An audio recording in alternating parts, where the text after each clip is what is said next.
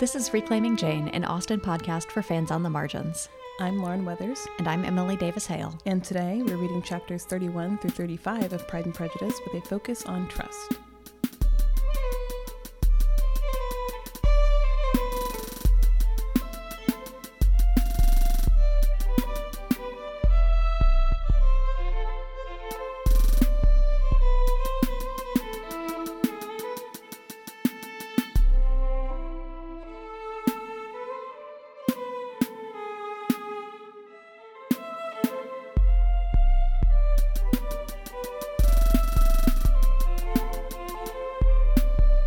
So we're getting into the drama with this section of Pride and Prejudice. Yeah, wow, it is beginning. We're getting the tea.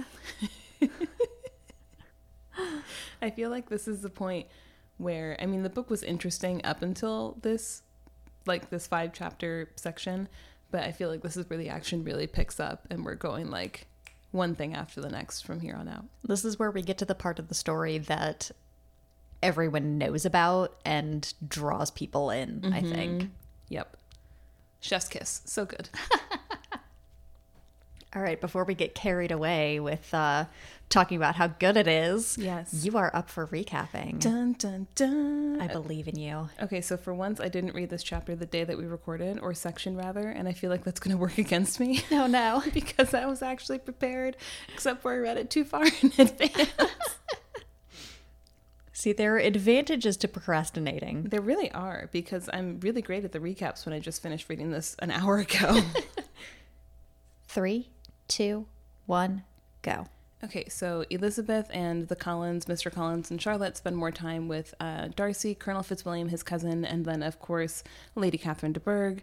Darcy keeps talking to Elizabeth, and it's kind of throwing her off. She's like, why are you talking to me so much? Charlotte is like, can you not see that the man is in love with you? And Elizabeth is like, what are you talking about? And then eventually, Darcy finds her on the walk that she likes to take every day and professes his love, and Elizabeth shoots him down, and he comes back and he writes her a letter explaining everything he's ever done, and she feels super guilty. Okay, are you ready? Yes. Think you can beat that? I hope so. I read it 6 hours ago and you read it like 6 fucking weeks ago. So I really did. I was struggling. This was the vaguest recap I've ever done. It's like, oh, these things happened.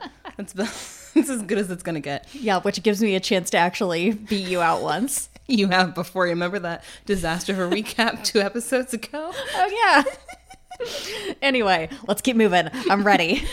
I was kidding. My adrenaline is up. All right. Ready to beat me in 3, 2, 1, go. Lizzie is still at Hunsford. She's becoming better friends with Colonel Fitzwilliam. As they are talking, she hears from him that Darcy is responsible for Jane and Bingley's breakup. So now she's even more pissed at Darcy than usual. And then he shows up and proposes marriage to her because he's apparently been in love with her the whole time. And she's like, excuse me, what the hell are you talking about? I hate you. And then tells him all of the accusations, and he has to account for it. Beautiful. I think we both did great jobs. Yes, absolutely. Nailed it. 100%. I think the main element of these recaps is Elizabeth just being very angry and very confused. Yeah, basically. She doesn't know what's going on. She just knows she does not like this man, and he keeps coming to talk to her, and he has ruined everything. Mm-hmm. And then she gets a letter, and she's like, oh, maybe I was wrong. So shall we start from the top of our section here? Yes, please. I feel like we have so much to delve into. We do, yeah. So it starts off, we had finished last time with basically like the first time that everyone had been together in company since Darcy and Fitzwilliam arrived. Mm-hmm. And so apparently in the week-ish since they've been there, Lady Catherine has decided, you know what, they're much better company. I don't have to invite the Collinses. And so they haven't seen any of them within the week. But they're finally back up at Rosings. And Elizabeth is sitting down and having a grand old time with Colonel Fitzwilliam. And of course, Lady Catherine just wants to be in everybody's business all the time because no one can talk about anything without hearing her opinion on the subject. That's preposterous. Heaven forbid. Mm-hmm. Elizabeth and Colonel Fitzwilliam have been getting along quite well, and to the point where Darcy's usually like lurking on the edge of their conversation, and it's almost implied that he's a little bit jealous that Elizabeth gets on so well with his cousin and they have this immediate rapport, and he doesn't have that same easy back and forth with Elizabeth as often. You know, they have the easy back and forth when they're antagonizing one another, but not when they're genuinely having fun. Mm-hmm. Them being with Lady Catherine also gives us the opportunity to see that we'll see why this is significant later on in the section as well, but that Darcy can also be embarrassed by a family member because, like you said, because Lady Catherine always has to be in everybody's business and is interrupting the conversations of Elizabeth and Colonel Fitzwilliam, you can see that Darcy's also clearly uncomfortable, like, oh my god, Aunt Catherine, stop. Yeah, it actually says, like, verbatim that he's ashamed of her ill breeding. Mm-hmm. Yeah, so despite the fact that she's, like, almost nobility and obviously super rich, like, she's still really badly behaved, and that reflects poorly on her and on her family members. Money does not buy class. Mm-hmm. Elizabeth has far more, like, social tact and charm and knowledge than Lady Catherine does, even though Elizabeth is of like a lower station and her family doesn't have nearly as much money. But when it comes to having a conversation and just being like a pleasant conversational partner or just a polite person, Elizabeth has her beaten every single time. Absolutely. And so the next day, Elizabeth is alone at the parsonage and Mr. Darcy comes in on a visit. He had assumed that everybody else was home, but he sits down with her anyway, much to her surprise. But they do manage to have a much smoother conversation than Darcy ever manages in the company of other people. Poor guy. Social anxiety incarnate. I made several notes, especially in the initial conversation between Elizabeth, Colonel Fitzwilliam, and Darcy, where Colonel Fitzwilliam says, like, oh, well, do tell me about how my cousin behaved when he was in the countryside. And Elizabeth's like, prepare yourself for something very dreadful. And he didn't dance. And you can tell that Darcy is trying to figure out how to respond to the situation. It's just like, I don't really dance with people who I don't know very well. And Elizabeth is like, yeah, and you can't be introduced to people at a ball where the whole point is to speak to other people. She's fully mocking him while he's trying to be like, but I'm anxious. And he just has error messages flashing across his face. Yeah, poor guy cannot cope with anything like people ganging up on him. And Darcy.exe has stopped responding. Elizabeth's having the time of her life. She really is. Darcy's just like, I don't know what to do with any of this. I feel for him. And then even when they're alone in the parsonage, it's the same thing where, you know, they go through the normal small talk conversation topics and they just kind of sit there in silence. Mm-hmm. Because Darcy doesn't know what to say, and Elizabeth is determined that she's going to make him speak first because he was the one who came over to her space, and so she's just staring at him like, so are we going to talk, or are you just going to sit there, stare at me? What's the game plan here? She has also noticed that he's staring at her an awful lot, and of course assumes once again that it's because he hates her so much. You know what this is? This is giving me very much like Harry Potter being obsessed with Draco Malfoy vibes. Which is not my pop culture connection, but that just came to mind. Where the only time where, you know, this person is staring at you all the time because they hate you is if you're Draco Malfoy, and Harry Potter is just looking at you every time you're in the Great Hall, just like burning holes into the back of your skull. Though if you ask, you know, legions of fan fiction writers, it's because they are actually like, it's ultimate enemies to lovers and they're actually gay lovers. Mm-hmm. However... I think we're 20 years too late for Drarry. Perhaps. Perhaps. AO3 would say elsewhere. Otherwise. True.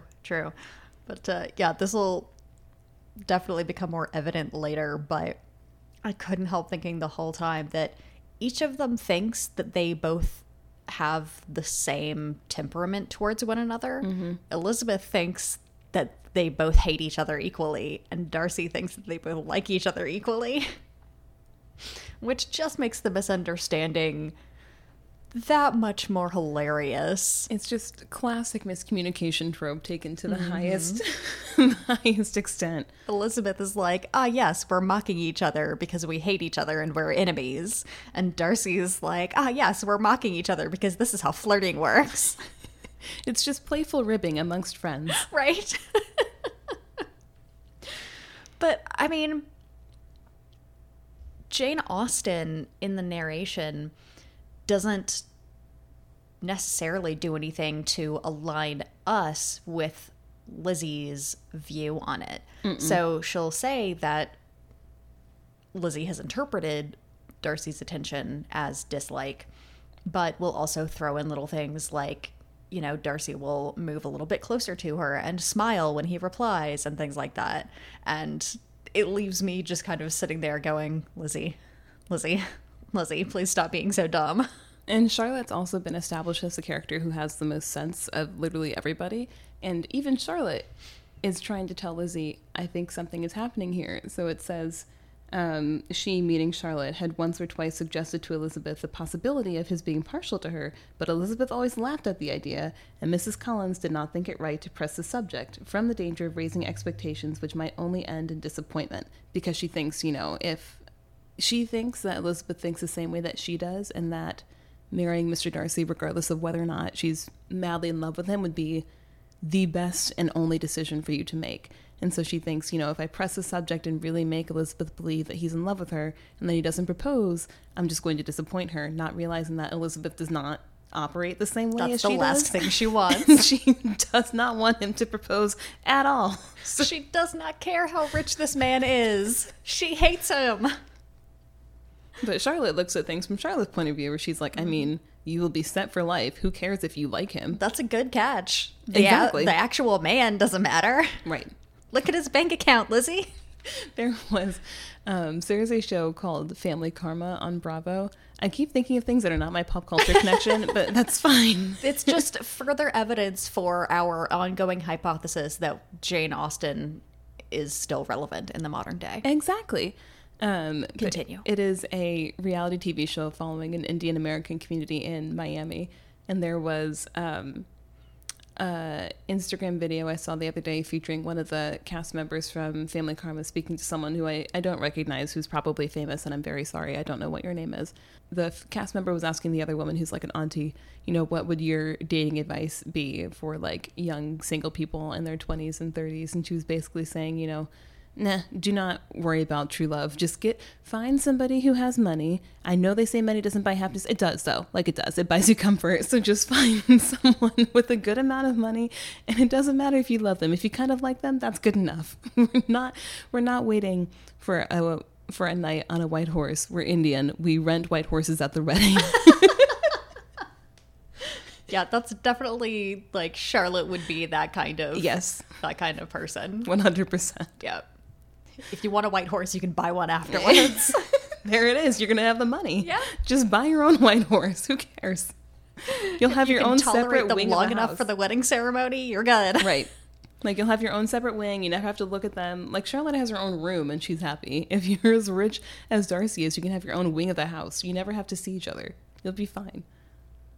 So we also see that Elizabeth has taken to having these nice long walks around the parsonage and up towards Rosings, and once accidentally ran into Mr. Darcy, and then she is super annoyed that it keeps happening because the first time she mentioned to him that this is my route. This is where I like to walk, intending for that to shoo him away, and instead he keeps coming back and then doesn't even have the decency to pretend like it was accidental. He just keeps walking with her, and she's so mad. And she doesn't, this still is not ringing a bell for her that he wants to spend time with her. She still does not get it. She thinks he's just antagonizing her. It's like her Her quote is, "It seemed like willful ill nature or voluntary penance. For on these occasions, it was not merely a few formal inquiries and an awkward pause and then away, but he actually thought it necessary to turn back and walk with her. He never said a great deal, nor did she give herself the trouble of talking or of listening much." But it struck her in the course of their third rencontre that he was asking some odd, unconnected questions. Girl. Please, an ounce of self-awareness. Half an ounce, even. I beg of you. Yeah, I noted that same quote, that same excerpt, and given that our theme was trust, I had to point out just how much unquestioning trust Elizabeth has in her own initial judgments. Mm-hmm. She is 100% confident that when she decided Darcy hated her, that was correct. Right. She is not going to examine that belief. Yeah, Elizabeth's self-confidence is unparalleled. Mm-hmm. She has the ultimate amount of trust in herself and absolutely none in Darcy's good intentions. Which is why when we get to this massive moment of Darcy meeting her on a walk yet again, but with an important message to deliver her, she is not receptive to it at all. Not in the least. But before we get to that, there's another reveal which yes. only cements her opinion of Darcy when she's talking to Colonel Fitzwilliam, and he mentions that yes, Darcy does take care of the people that he cares about. He does look out for his friends and offers the example that he had just saved a dear friend from an imprudent marriage.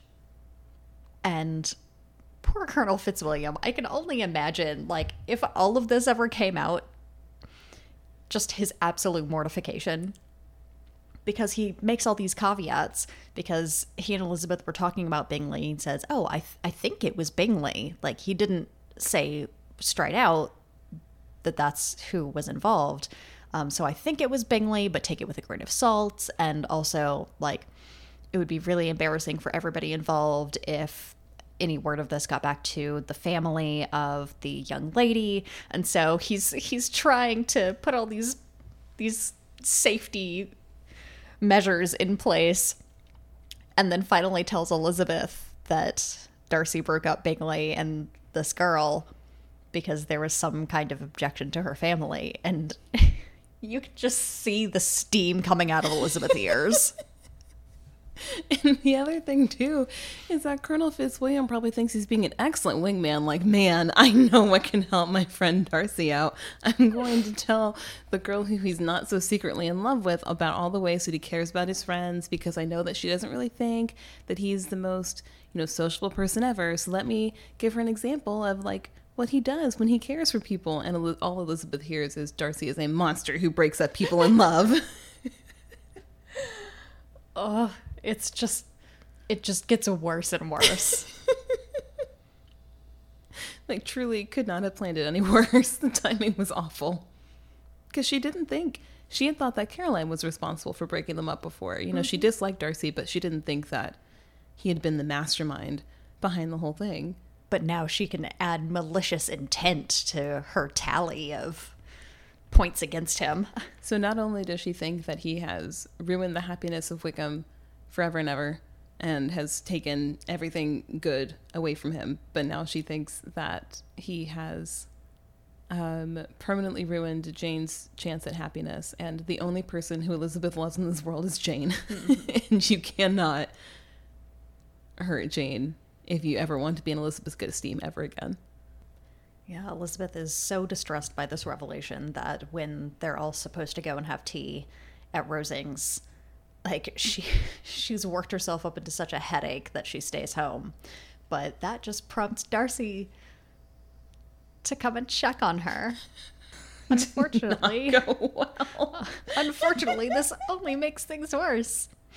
Because in addition to checking on her, he decides this is the moment to shoot his shot. He realizes, like, oh, cool, this is a way for me to get Elizabeth alone without it being super obvious, because everybody else is at Rosings, and Elizabeth has stayed back because she's not feeling well, so he can go under the guise of checking up on her, and nobody will think that anything is amiss, versus if he had, like, been very obvious about, like, I'm going to pull Elizabeth alone, everyone would have been, like, all up in their business, wondering what's happening. And as soon as Elizabeth is like, yeah, you know, actually, like, I'm pretty okay. Everything is mostly fine. She's coldly civil, it says. And then he sits there for a couple minutes and then walks around the room because he knows what he wants to say. Can't work up the courage to do it. Nervous energy. So he literally just sat and stared at her in silence after he asked, are you okay? And she was like, yes. Full stop. That's it. And then they just sit there quietly.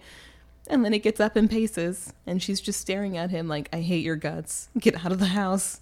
And then he proposes. Line. Would you like to do the honor? I would love to. Mr. Darcy says, in vain I have struggled. It will not do. My feelings will not be repressed. You must allow me to tell you how ardently I admire and love you. Iconic line. Seriously. Resonated throughout history. Truly tragic then that Elizabeth just sits there, stares at him, silent. And unfortunately, he takes this as a good sign for some reason. Well, because he thinks that they've been flirting the entire time. She's just overwhelmed with love. She never thought this day would come, and she doesn't know what to say. And so he just continues talking about how he's had to overcome his distaste of her family and standing in life. His sense of her inferiority, of its being a degradation. Real flattering words in the midst of a marriage proposal. And it doesn't come off any better by the fact that although, quote, he spoke of apprehension and anxiety, but his countenance expressed real security. So it just sounds like platitudes. Right. That he's like saying, oh, well, I wasn't sure about this. I had questions about this. But also seems to come off as totally confident that she's going to say yes. Right. Well, because why wouldn't he? His social standing and the amount of wealth that he has means that if he had asked literally anyone else, he probably would have been assured of a yes, because everyone understands how the world works and they're not trying to turn down a comfortable living for the literal rest of their lives. Like they wouldn't have done it. And so he's not incorrect. He's proud to do that. And it is a character flaw that he's that proud. It's not a good thing, but he's not incorrect to assume that she would say yes, even though it's not doing him any favors in this instance, because she can tell that he doesn't actually believe that she would say no. He's not actually like worried that he's going to be rejected. He's like, oh, I don't know if you're going to say yes. All right, have you said yes yet? Do I need to go on? Yeah, and this plays right into what I was saying earlier about how both of them are totally convinced that they have the same feelings towards one another. Darcy thinks that this has been friendly ribbing the entire time. That they've been sharing, you know, affectionate jokes. And because Elizabeth is so given to that kind of self-depreciating humor, like all the times where she's tried to own Darcy by comparing the two of them and talking about how shitty they both are. I think that it's come across to him like, oh, I have license to make this kind of observation now too. He doesn't realize that she's going to be mortally offended by any slight to her family that's made by someone other than her. And he also doesn't realize that like that kind of self-deprecating humor wasn't a way to find common ground. It was a way to throw jabs at him. And I also don't think she realizes sometimes that she was being self-deprecating. Like, I think she was throwing jabs at Darcy and didn't always realize that it was also a self-own. Like, I don't think she got that. Lizzie, I love you, but you're not as witty as you think you are. I mean, she is very witty, but Yeah, not quite getting across the point that she intends. Well, that wit comes out when she decides to absolutely tear him a new one as soon as he finishes speaking. Oh my goodness, yes. So his speech ends, and then he looks at her like waiting for her answer, and she like pauses for a moment, like the blood rises to her cheeks, and then she goes, "If I could feel gratitude, I would now thank you, but I cannot. I have never desired your good opinion, and you have certainly bestowed it most unwillingly. I am sorry to have occasioned pain to anyone. It has been most unconsciously done, however, and I hope it will be of short duration. The feelings which you tell me have long prevented the acknowledgement of your regard can have little difficulty in overcoming it after this explanation." And Mr. Darcy is just gobsmacked. This came out of left field for him entirely because, again, he thought they were flirting. And she won't even be like, "Oh, I'm so flattered," but no, she said, "If I could feel gratitude," which I don't. Yeah. I would say something nice to he you. just proposed, and she said, "Fuck you."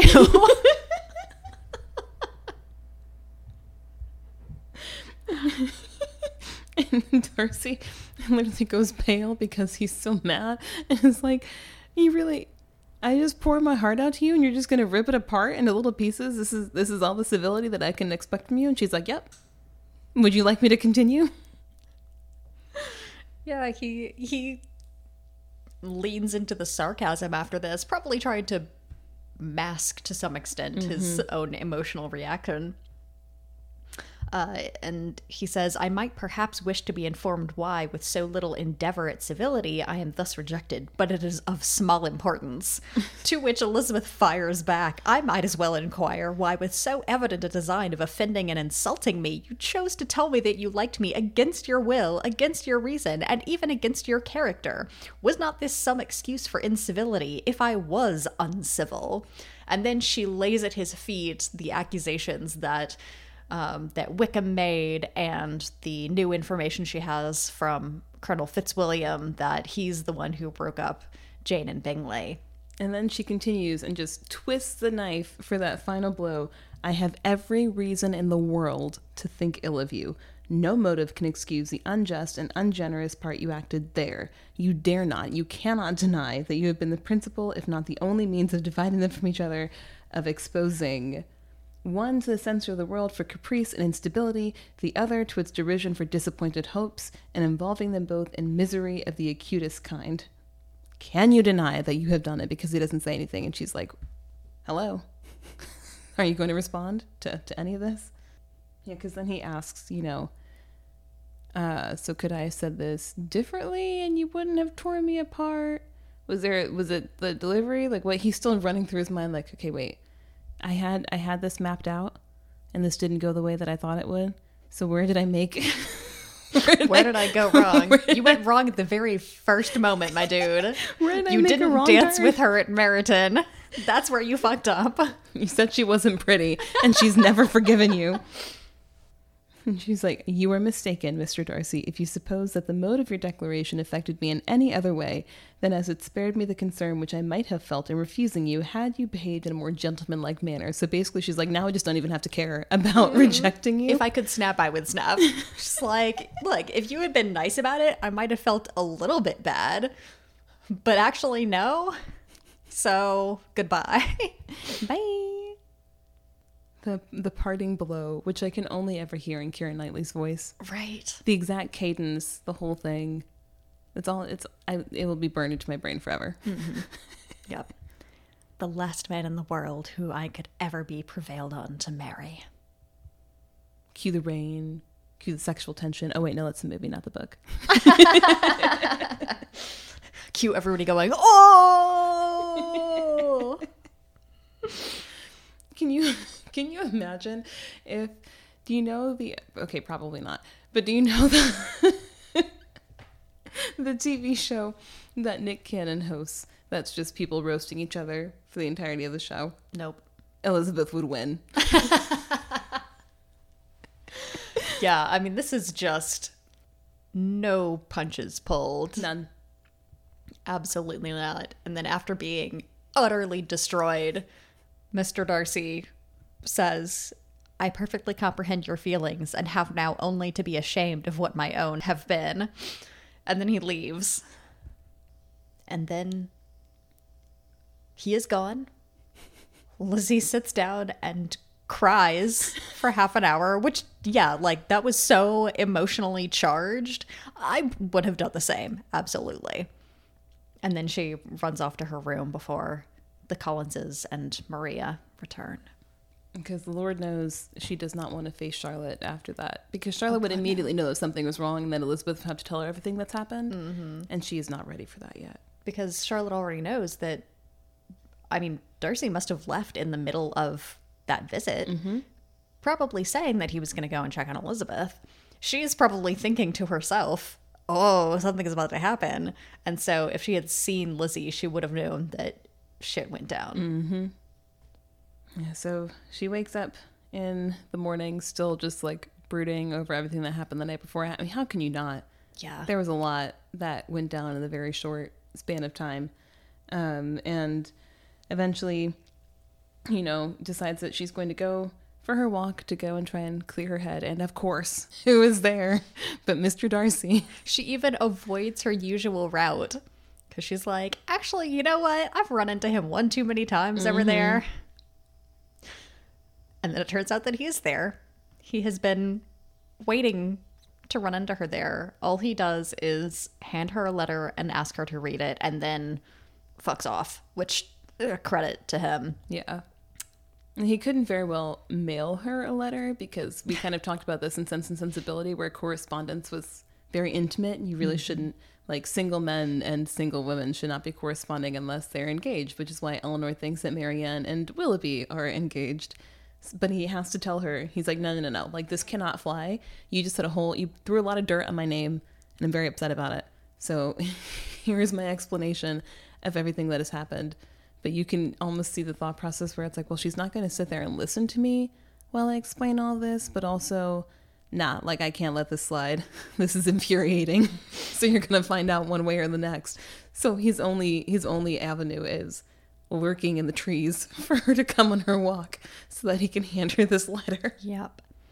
And really, I think a couple of things are to his credit about this. One, that he didn't try and stay and explain himself after the proposal, because God knows they both had some shit to work through.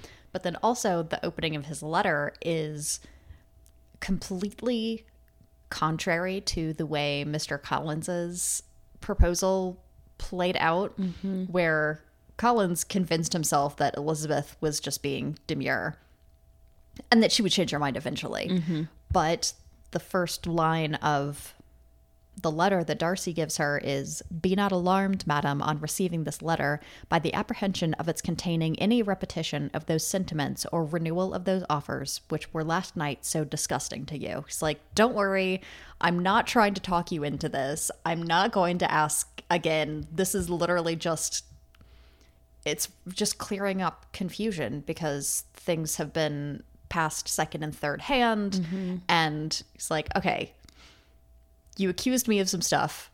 I just want to clear that up, because his own pride and sense of honor won't let that go unaddressed. And really, considering what he goes on to say, it really did need to be cleared up. Yeah.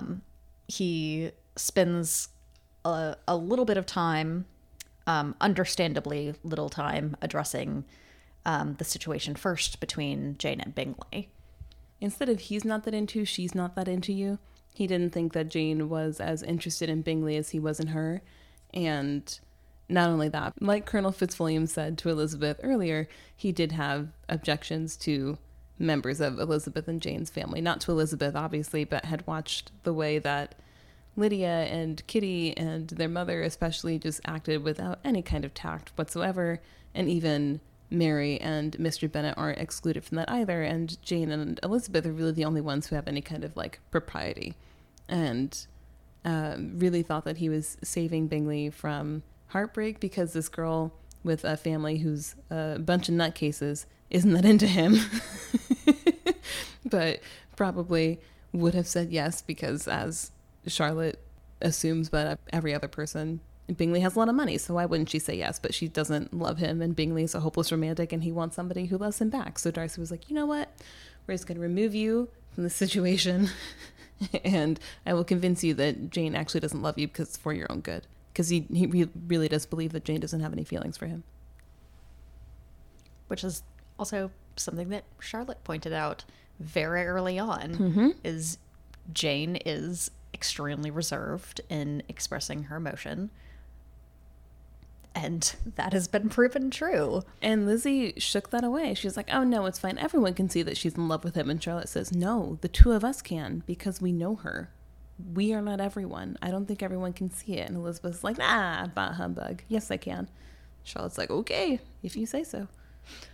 Yeah, so Darcy he doesn't try to deny that, yeah, he was responsible for removing Bingley from Jane's presence in an effort to end their attachment. But it was because he thought that she didn't care for him. And he says, if you have not been mistaken here, I must have been in an error.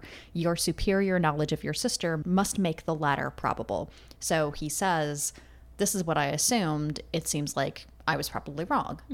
And is pretty straightforward about that, and about the fact that he did it because he really did think that it was for Bingley's benefit. Yeah, he was, as Colonel Fitzwilliam says, he's just trying to be a good friend. He was trying to look out for somebody who he cares for. He just didn't have all of the information. But the much more serious thing is what happened with Wickham. Because Elizabeth, like us, only has Wickham's side of the story, that he was supposed to have a living from the Darcys, and then after old Mr. Darcy died, young Darcy said, no, you can't have it. And she doesn't give the particulars of what Wickham had said because, it's a heated moment. She's rejecting his proposal, yada, yada, yada.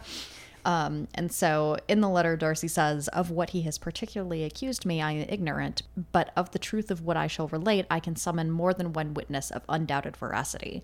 So he's also showing Elizabeth, I'm not going to ask you to 100% trust just my word on this. Like, he recognizes that she might be a little reluctant to believe him for all of this, but he basically says, look, if you want to ask somebody else who has the details, they'll confirm this. And then goes on to relate what exactly went down with Wickham. Yeah, so after old Mr. Darcy died, Wickham actually was offered the living, and he said, actually, no, I don't want that. Can you just give me the lump sum of what it's worth, and then I'll just figure things out for myself? And Darcy was like, I mean, okay, if that's what you want, then fine. And he gave him the lump sum of money, and then Wickham disappeared, and then he came back, and he was like, so about that, I actually spent all of that money. Can I have that? Can I have that living back now? And Darcy was like, no, I gave you the value of the living like you asked for, and then you went and gambled it away and spent it on stupid stuff. No. Yeah, and Darcy had given him the lump sum with the understanding that Wickham was relinquishing his claim to any support from Darcy in the future if he, for some reason, changed his mind and decided to go into the church after all. Old Mr. Darcy had already supported him through school. He sent him to Cambridge. And then Wickham said, actually, I'm going to study law instead. Made the deal with young Darcy to take the lump sum instead of any kind of clerical support. And then, spent it all, turned around and said, wait a minute, I was supposed to get that living. And then when Darcy refuses and thinks that they're done and dusted, that he won't have to bother with Wickham anymore, Georgiana happens. Yes. So Georgiana is Darcy's younger sister, who he and Colonel Fitzwilliam are both the guardians of. And it's implied that, one, that he loves Georgiana dearly, and two, that Georgiana is like the budding crown jewel of like eligible young women in the countryside. Comes from a great family, is beautiful, is talented, is put together, but is also very young and naive and perhaps susceptible to declarations of love from somebody who ostensibly had grown up around her, at least when she was quite young. And comes out that when Wickham was refused the living, he was like, I know a way that I can get to Darcy money. I'll run away and elope with Georgiana.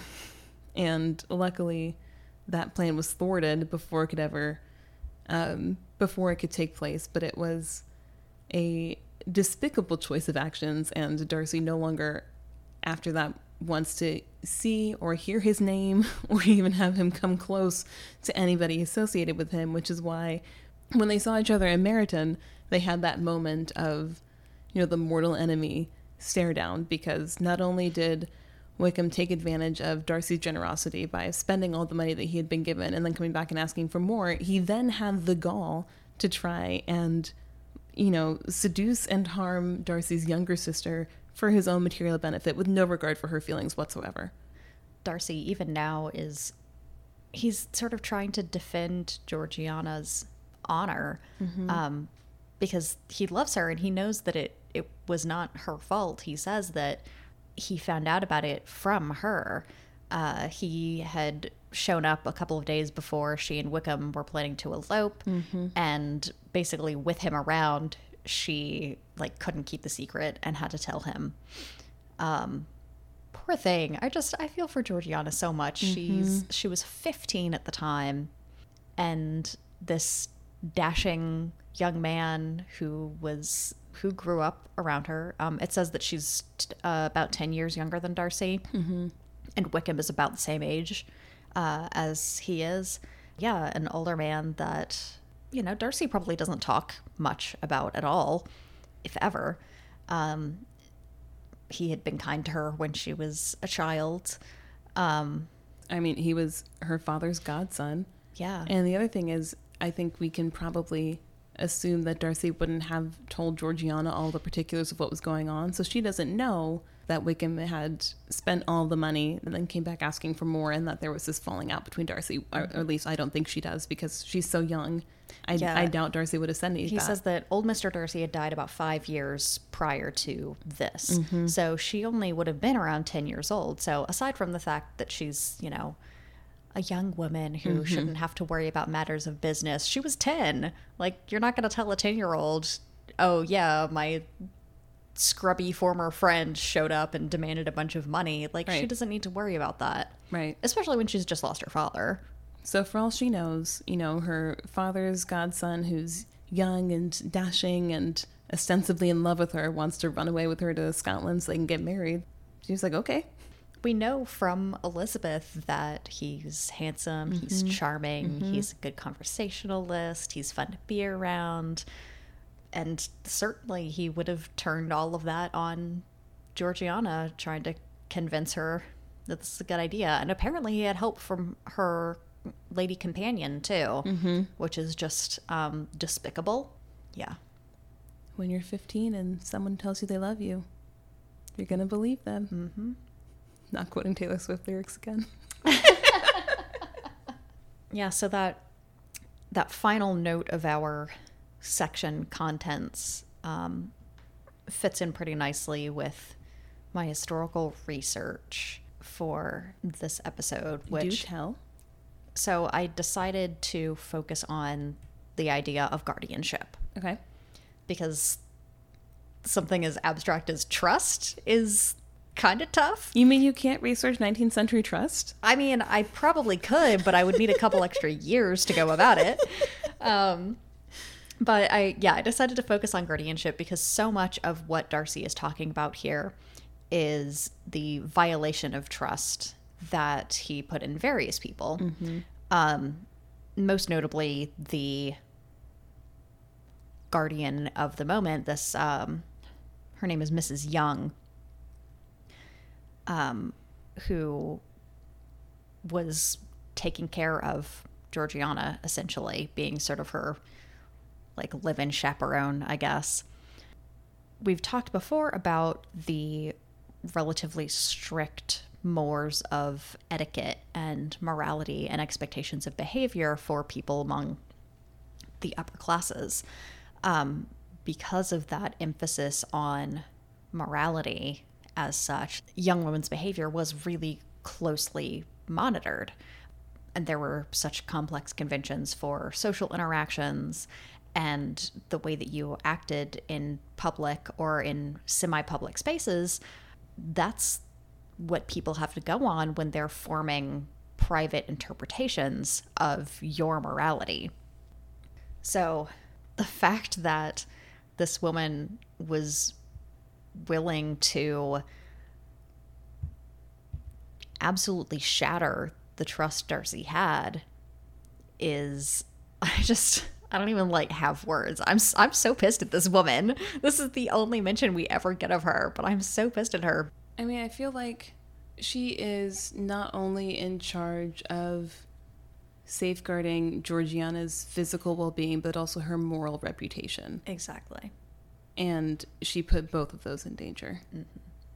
Yeah, so she's presumably been engaged to this position as part of the legal obligations that both Darcy and Fitzwilliam have to Georgiana as her official guardians, according to the will of old Mr. Darcy. But yeah, I mean, she's also functionally endangering the well-being of a minor because she's allowed Wickham to have access to this 15-year-old girl. And has apparently supported this plan to elope, which she knows will absolutely ruin Georgiana, probably ruin Darcy in the process, psychologically, if nothing else. There's no way, as a person who would have been able to secure that kind of position, there's no way she doesn't understand the consequences this would have, the fallout there would be throughout society, and how utterly destroyed Georgiana would have been in the aftermath. You have to wonder if Wickham had promised her some kind of monetary incentive too. There has to be. Because one of the reasons that Darcy gives for why Wickham would have been so suddenly in love with Georgiana is because she has her own fortune that she would bring with her to any marriage of £30,000. So for men, it was their fortunes were told and how much money their estates brought in per year, which is why Darcy's net worth or his income that people talk about is, he has $10,000 per year. But for women, there's no estate living that they get each year. They just have a lump sum inheritance, and she gets £30,000 to bring with her, which is huge. That is more money than most people would ever see in their lifetimes. Yeah. And so I wonder if part of why Mrs. Young is convinced to completely set aside any of the duties that she's been entrusted with is because Wickham says, if you do this, I'll have Georgiana's £30,000. I'll kick over some of that to you. Yeah, you'll get a cut or whatever.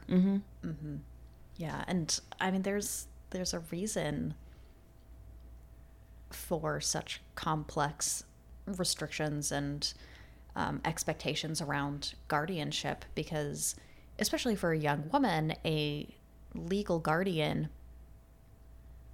has control over her finances, has control over whatever business interests might be linked to her. Typically, she would also need, as a minor, she would need the guardian's permission to marry. So obviously, Wickham's planning to subvert that by eloping, running away to Scotland, where they don't have the same... You don't have to post the marriage bans for 2 weeks. Exactly, yeah. But there was also I don't know if it was required, but it was typical that a gentleman's will, if he was going to be leaving behind a daughter or a young female ward, that he would provide for more than one guardian. There would be at least two. So likely whoever his sort of default heir would be. So in this case, it would be young Mr. Darcy would be one guardian, but he would also name a second person to act as guardian so that they would sort of be checks and balances against one another.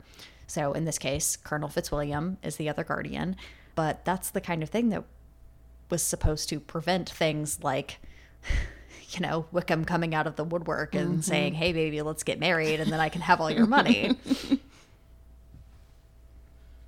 And they also, it would have been exponentially more money than what he got as the living Yeah, so he was supposed to get, if he had followed the will of the elder Mr. Darcy, he would have had the living in the church and then living of 1,000, a legacy of £1,000. And because he rejected the living in the church and he wanted to go into law instead, they agreed, like, okay, you'll just get £3,000 total, which he spent in a record amount of time. And so instead, he sets his sights on £30,000 because he managed the 3,000 so well. Yeah, it's just the only word I can think of is dastardly. He's a scoundrel. We had a hate club for Willoughby, and I feel like because this is the first time where we've actually been able to talk about how much Wickham sucks, we haven't really been able to delve into how much of a crappy person he is. He's been kind of off page for a while now, and whenever he's there, we only see him like filtered through Elizabeth's rose-colored glasses, but now we can just be like, Wickham is awful. I feel like hate club has been tending towards Caroline Bingley because she's just unpleasant, but Wickham is actually a horrible person. Literally only out for money. Yep. And will just charm himself into any situation that will get him the money that he wants to then squander away. If he doesn't have a fortune in his sights immediately, he'll just while away his time flirting with somebody else random.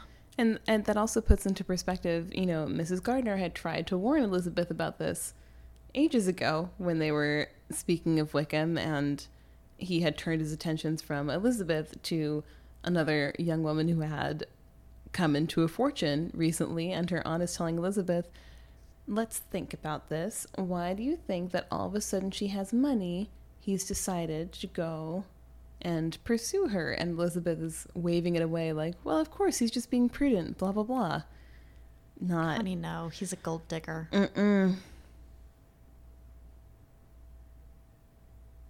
So much of this. Like you said, she has so much trust in her own intuition and her perceptions of other people, and she just spends this first half of the book being so consistently wrong. Yeah, so that was what jumped out to me in terms of trust here, as well as, like we talked about before, both Elizabeth and Darcy, their absolute trust in their own judgments being correct.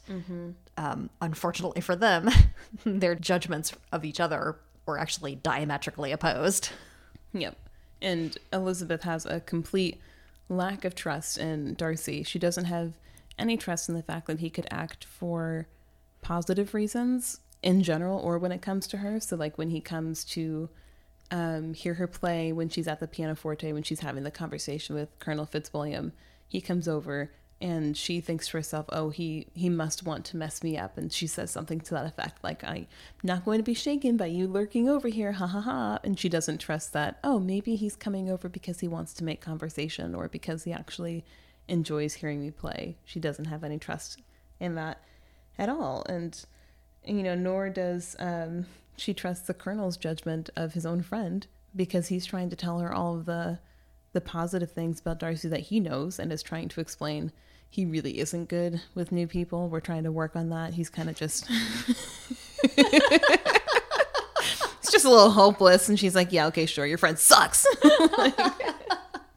My God, Fitzwilliam and Darcy is like you and me in college. Lauren's out here just like, it's okay. Just get to know them. The amount of times people would say, who's your roommate? And be like, Emily Davis. Who is? The redhead who I hang out with? Oh! It's the social anxiety. I'm better about it now. The one that comes with you as a package deal. Yeah, that one. That's... Yeah, I think the last, like, obvious place where we see trust, I mean, it was throughout this entire section, which was perfect because there were so many aspects of trust that are kind of woven throughout this entire... The biggest plot point hinges on mistrust and not having trust. That's the only thing that makes it work. We even close with Darcy discussing deception and his own lack of trust, like his lack of trust in Wickham, his lack of trust in Jane and her intentions towards Bingley, and really just showing that he has had faith in people in the past, and then that trust was taken away and it was stomped on and misused. And so you get the sense that he may have been more trusting before we meet him as a character, but because of life proving to him, or so he thinks, that you really shouldn't trust anyone ever, he's just decided, okay, well then I won't. Yeah, looking at Elizabeth versus Darcy, I kind of get the impression that Darcy has come to expect that his is the only judgment he can trust, because when he's tried to trust other people, it's been betrayed. Whereas Elizabeth is just convinced from the people that she's grown up around that hers is the only judgment she should trust, that hers is superior to other people's. And both of them have been proven right in some ways. And so that just keeps getting reinforced. It's not entirely correct, as we can see in the madness that just happened on the page. But we can see how they would come to that conclusion, because we've just talked about how Elizabeth's family can be a little bit ridiculous. So we can see how she can think, my judgment is the only one who I should rely on, because Lord knows she can't rely on her mother's judgment. Where's that going to get her? Well, that's all that I had in terms of trust and the historical context of guardianship and everything. So did you have one final thought to close us out on the book content? I don't think so. I think that really kind of sums up everything trust-wise that we can see. I feel like we've done a good enough job of touching on the different ways that trust has really motivated these characters to the decisions that propel them towards this explosive confrontation. Because neither of them has any trust. So much. God bless them. They just not seeing eye to eye here. Although, I mean, I actually wrote down a couple of points where they are explicitly, or at least where Darcy is explicitly trusting Elizabeth. I mean, for one, he's spilling all of the truth about what happened with Georgiana, which is something that, like, Elizabeth now has the power to wreck his sister's reputation. So that's a big show of trust. This is very true.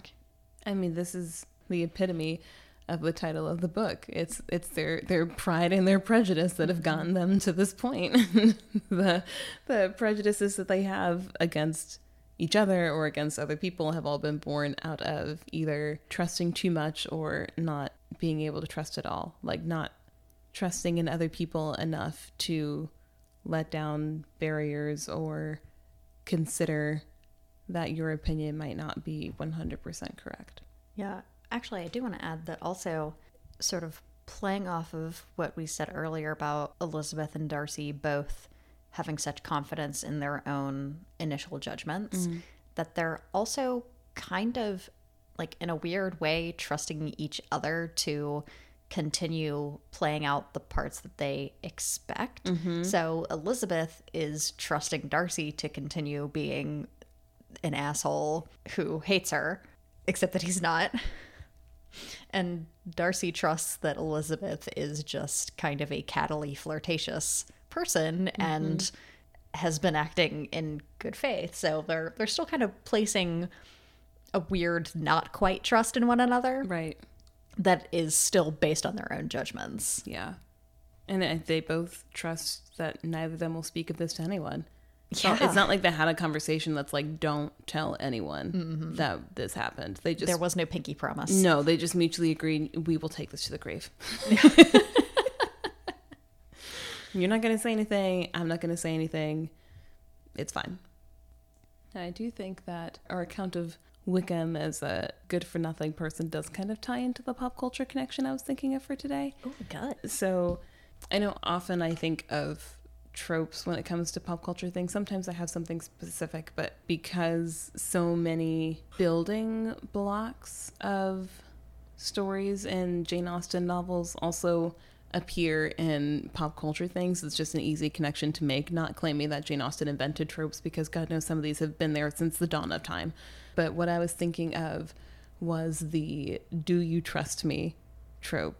Ooh, that you always hear of, and usually in like movies with some kind of romantic tension, whether or not they're supposed to be like explicitly romantic or not, especially when it's characters who were not either enemies to lovers or mistrustful of one another at first, where there was some kind of friction keeping them apart. And then, of course, there's one pivotal moment where one character says to another, perhaps reaching on a hand, "Do you trust me?" The first thing that I thought of when you said, "Do you trust me?" was the parallel scenes in Aladdin. Yes, good, because that's exactly what I was thinking of. Where that's the reason that Jasmine first starts to recognize him, because out in the street, he reached out his hand and said, "Do you trust me?" as they're running from the guards. And then he's trying to get her to go on the magic carpet ride and says, "Do you trust me?" Exactly. Love Princess Same Jasmine. wavelength. Always. But then the flip side of that trope is there's one word change that can tell you that the character is perhaps not someone to be trusted. And instead of "do you trust me," it's don't you trust me. Implying that you should, and there's something wrong with you for not trusting me. Exactly. Wickham is a "don't you trust me." Exactly. And that's what I was thinking of, where I was like, Wickham would be telling Georgiana, "Don't you trust me?" trying to manipulate her into giving him some kind of trust, rather than the earnest and honest, like, "Do you trust me? Like, I want to take you somewhere. I want to take this leap with you." Perhaps literally. But don't you trust me? Like, what is it about me that you're picking up on that is telling you that I am not someone to be trusted? And how dare you think that I should not be trusted? Don't you trust me? Why not? You should trust me. So that's what I was thinking of while reading this section, and how you can tie that. I mean, like, Aladdin, I feel like, is the most obvious example, but also, like, I mean, you can think about Titanic, like, "Do you trust me?" Like, you know, any pivotal moment in two characters' relationships can very often hinge upon that one sentence, or "Don't you trust me?" In which case, if you ever hear "Don't you trust me" in a movie or in a book, this is a way to spoil the rest of the movie or the book for you, because the answer is no. No, I do not trust you. And I should not trust you. If you ever hear that, you're like, "Oh, that's the villain. Okay, cool. Now I know." Especially if they say it in that kind of wheedling way, like, "What? Don't you trust me?" Mm-hmm. Yeah. And bonus points if the actor delivers it in a way that's, like, actually earnest, so that it slips past your notice for a bit. Like, "Oh, don't you trust me?" Where it sounds like a "do you trust me?" Exactly. If they deliver the line well, it isn't as obvious. But if they use, like you said, that wheedling voice, it's like, "Oh, come on." Like, now I know I shouldn't trust you. No, I don't. You just gave the whole thing away. That's all I got.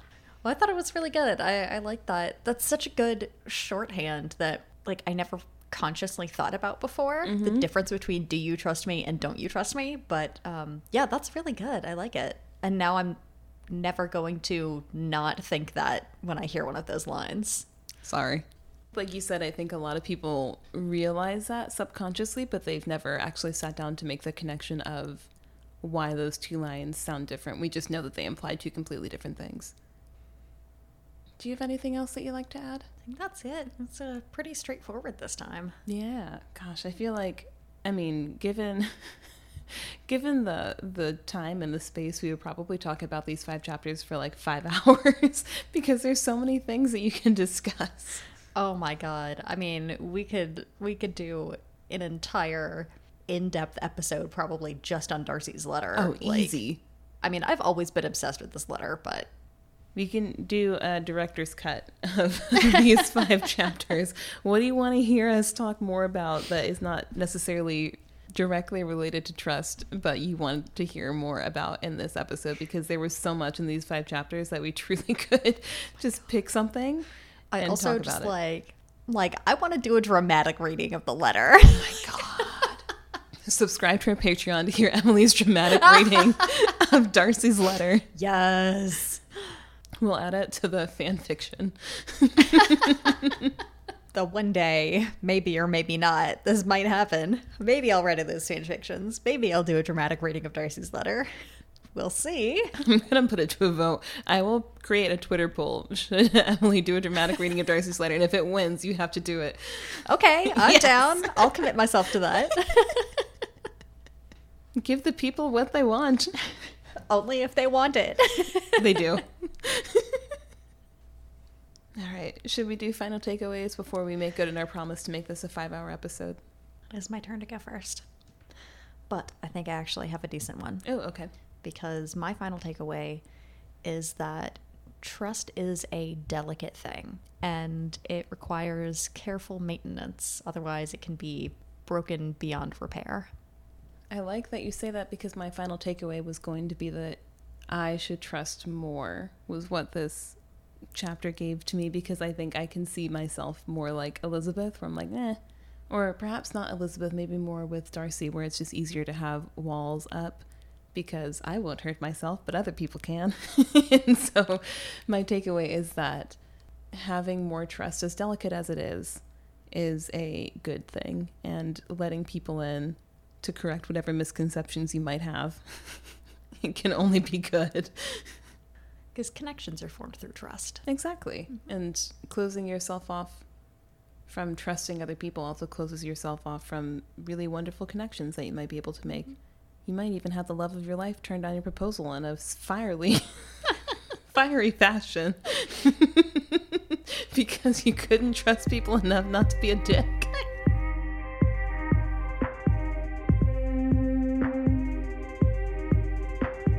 Thank you for joining us in this episode of Reclaiming Jane. Next time, we'll look at chapters 36 through 40 of Pride and Prejudice through the lens of humility. To read a full transcript of this episode, check out our website, reclaimingjanepod.com, where you can also find show notes, the full back catalog, and links to our social media.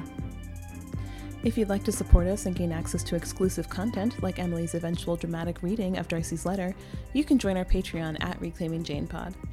Reclaiming Jane is produced and co-hosted by Lauren Weathers and Emily Davis Hale. Our music is by Latasha Bundy, and our show art is by Emily Davis Hale. We'll see you next time. Oh man, and the music is going to be so apropos for this episode. Oh yeah! Yeah! Finally got to that scene. Dun, dun, dun, dun, dun, dun, dun, dun, dun.